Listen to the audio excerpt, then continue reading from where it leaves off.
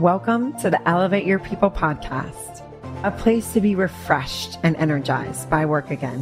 I'm your host, Danielle Dietz. Let's talk about how we can create an environment for your people and results to thrive. Welcome to the Elevate Your People podcast. This is going to be a twist from what we normally do. It's just going to be me talking. I feel like this topic keeps coming up over and over again in just conversations I'm having. So I thought it'd be fun if I did a self-pod on it instead of it being an interview. Short, concise, but I think it's just a concept that is really needed to be heard. So I learned this through personal experience. And I feel like a lot of other people just in my sphere are encountering this, is when it comes to work, there is a spectrum, and it ranges from self-sacrifice to entitlement. And your self-worth is somewhere in the middle. And that's what we have to hold ourselves accountable for, is where we allow our self-worth to lie on that scale.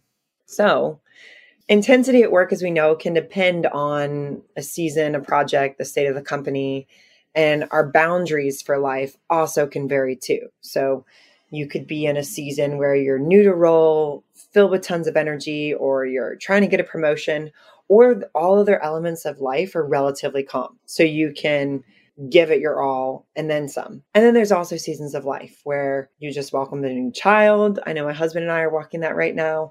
You're caring for a family member. You or an immediate family member may be battling health issues where you cannot give 100% or more in work because life is just requiring more of your time and attention.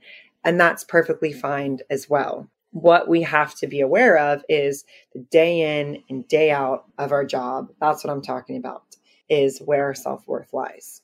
So grit is really popular in the workplace. It's a lot of things that people identify as their values, or it's a characteristic they look for in hiring.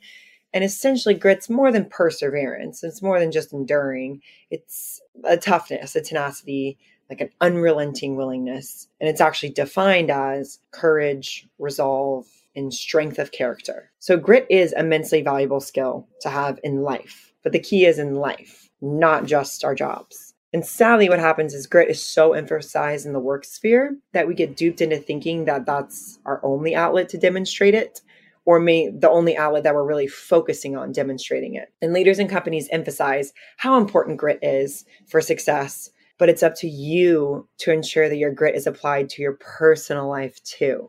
This may sound obvious, but bear with me. We, or someone we know, strive for success. We want to give it our all for the team and do what it takes. But what we need to hold ourselves accountable for is, well, how much is it actually taking? Okay. Once again, not just in a season, but if this is regular day in, day out of work. Is it taking substantial time away from home with your loved ones, with friends? Is it taking hours of sleep off of your nights regularly? Is it skipping the gym and just dropping working out altogether? Is it taking a sense of peace from you where you find you're more anxious than usual, or you're having some severe Sunday scaries? If it's giving up hobbies or passions or any of the things listed, that's where work is becoming on the self-sacrifice scale. Because if you're giving up all of those things, well, those are all the components that make up your life. Your job is only one part of that. So there will be a time in work when this is required. Don't get me wrong. If you're not having a season where you're having to, go in early, work late, or spend extra time on something, well, then you're not really tapping into all that you have to give in that intense season. And that is okay for a company to expect that of us. And it's sometimes energizing when you're in that intense season to get to really give it your all. But what I'm talking about, and I keep emphasizing it, is a regular basis. Kind of what is the pace of your job? So if your job is hyper intense all the time, it's okay to not be okay with that. This does not mean that you have a bad work ethic if you have boundaries for life outside of work. It doesn't mean that you're not dedicated to the company, but you shouldn't have to sacrifice your health and your personal life. It doesn't mean you don't have grit if you're not willing to do whatever it takes to make success happen. Because if it's taking your health, your personal relationships, your happiness, well, then that's not really success then. Because think about it, for you or the company, like obviously that's not good for you. But then if that's what it takes to be successful in the company, well, then this company must really be forcing results. Once again, I'm not talking about a season. I'm talking about this expectation is constant. Then the company's probably forcing their results. There's likely going to be high turn, high burnout, and that's never good for customers because ultimately, if your employees are in a bad space, that's going to permeate the customer and service experience. What I also want to focus on too is overworking should not be glorified. So it's awesome that people have wonderful work ethics, but what we want to make sure is the culture over glorifying sheer quantity of work and sacrifice for the company, because that's just such a slippery slope to an imbalanced life. Grit should be applied to you as a holistic human. It takes grit to wake up early every day, prioritize your exercise, prioritize your health. Squeezing in a workout on lunch break or going home later to still work out. It takes grit to prioritize dinner with your loved ones, to be able to step away from work and be present, listening and investing in those closest to you, not still thinking about work or not dead-eyed because you've given all your energy to your job early in the day. And it's not just reserved for weekends and vacation to be present with your family, your friends, your loved ones. Life is happening every single day, every single hour of every single day. This is our life. And it's not meant for us to just be focused and hyper dedicated in work. You need to have the courage to pursue a passion, to prioritize time during the week to engage in this or in relationships or in things that fuel your health and your energy and make you a better you. You need to have the resolve to find a way to be there for your kids' games or your friend's birthday dinner or a workout class. And it's okay if this means you can't work as many hours. Sheer quantity of work has diminishing returns. Sure, the more work you do, the more you can accomplish per se, but only to a certain extent. The returns get smaller and smaller, and I'd even argue become detrimental after crossing a certain point. You may become tired, worn out, making simple errors, or you get blinded by this problem and you now can't think creatively about it. You're just so consumed by it when there could be a great solution if, who knows, you stepped away or talked to a coworker or just had perspective outside of just grinding. Craig Rochelle, he's got a great leadership podcast. He encourages the importance of restraints. So when you have parameters or aspects of your life, you learn how to operate more optimally within. Because if you have limitless time, you'll likely just take whatever time is needed, and that time's not actually needed. Joe actually mentioned this on a podcast previously. Highly recommend listening to that one if you haven't yet. There's a way that you can actually insert artificial constraints. So you can set time blocks, or if you know you want to be home for dinner, set a time that you need to leave work by. Do not let it spill over so you can be that much more effective in your time. Prioritizing your life also can come in seasons. So I'm not saying that you have to have hyper set boundaries at all times. That's where we'll get to the point about entitlement, where we don't want to get too extreme and too inflexible. But ultimately, hey, if your life is relatively stable, maybe some things can spill over a little bit more, but it's up to you to create these healthy, regular boundaries. Let's just level set here. The company exists to make a profit, to stay in business, to grow. So even if you work for a nonprofit, if the nonprofit is spending substantially more than the funds coming in, well, it's not going to be around for very long. So any business that you're working for exists to ultimately make a profit, to grow. That is the priority. You staying in great shape, you having a great marriage, you having wonderful friendships, that's not your company's responsibility. So what we want to also keep anchored in is the other end of entitlement, making sure self-worth stays kind of in that sweet middle spot. So work-life balance has been a big thing that's risen in popularity, as it should. This is obviously becoming more realized that you shouldn't die on the sword for your job. Life should be encouraged. But it's almost gone to the extreme to create the illusion that it's your boss or the company's job to ensure that you have balance. Like if an email is sent late at night, you take offense because it's making you think of work and your personal time, or there's a restructure at work and now you got a smaller team. So you've got more responsibilities, you're ungrateful, you're frustrated because now work requires more of you for the same pay, or hey, there's a really big project on a super tight timeline. You got to put in the extra hours and you're upset that you're in the situation, that your boss is even expecting that of you, and you're inconvenienced because now it's dipping into your personal time. So this end of the spectrum is not healthy either. The company values you because you are a unique human. You have unique skill sets, but having kind of a victim mindset when more is required of you is not constructive to your job or to you personally. You don't want to be creating a negative and ungrateful narrative about one of the largest areas of your life, your job, your employer.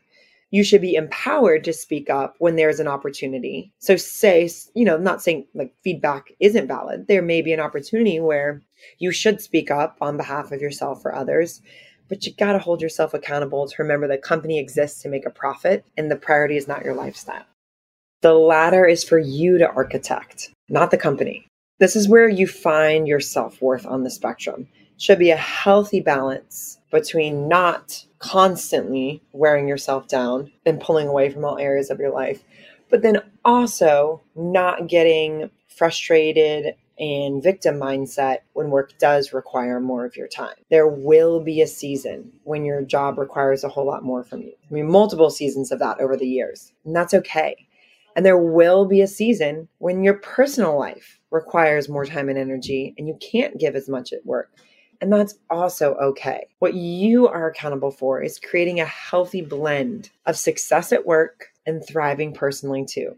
You're accountable for applying your grit to your life holistically and have the courage and self-worth to recognize that if work is eroding your health and personal life, then you need to make a change. So you also need to have the character to recognize when you're thinking about things only from your point of view. And you actually need to give your boss or your company grace. If it's approached something wrong or expects more out of you in a season, do not get so worked up over that. If this is helping you realize that you're an outlier on the spectrum, be courageous enough to acknowledge it yourself. Are you completely dedicating your first and best to your job? Are you sacrificing areas of your life, or just noticing that you don't have time for things? You find yourself saying that a lot. Will this ever change, or is that the culture of the company? Also, are you finding yourself speaking poorly about your job, your workplace, your boss, your peers? Are you kind of radiating bad energy? Then you might be on that entitlement side of it and looking at things only from your perspective, forgetting whatever the situation is likely designed to make the company successful, make it more profitable, improve business, which is the purpose of the company. So you can't be getting worked up over that. You need to look also at lives of those in leadership. So a good model to see when you lift your head up, realize, okay, what are components of my life right now? What is leadership's? What do their lives look like? Do they have interests outside of work? Are they involved in things in the community? And I'm not talking like just sitting on boards. Like, are they actually involved in things in the community? Do they take vacation? Do they have relationships? Do they have a partner? Do they have, healthy friendships, family relationships? Are they in good health? That's usually a pretty good indicator of it. Because this may be a little bit of a trigger for where your life may be headed if you want to be with this company long term. And also demonstrate what a model of success, using quotes, looks like at this company.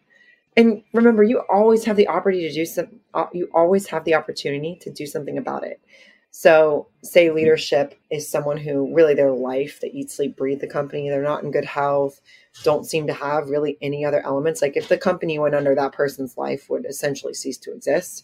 Well, then you can architect your life so it is not the same as that. If hours are inflexible, is this company for you? Like if that is the mold of what success looks like, then have the courage to ask yourself the question, is this company for me? Have the self-worth to know that you will be valued and you will be successful elsewhere. This company is not your life, it is a part of your life.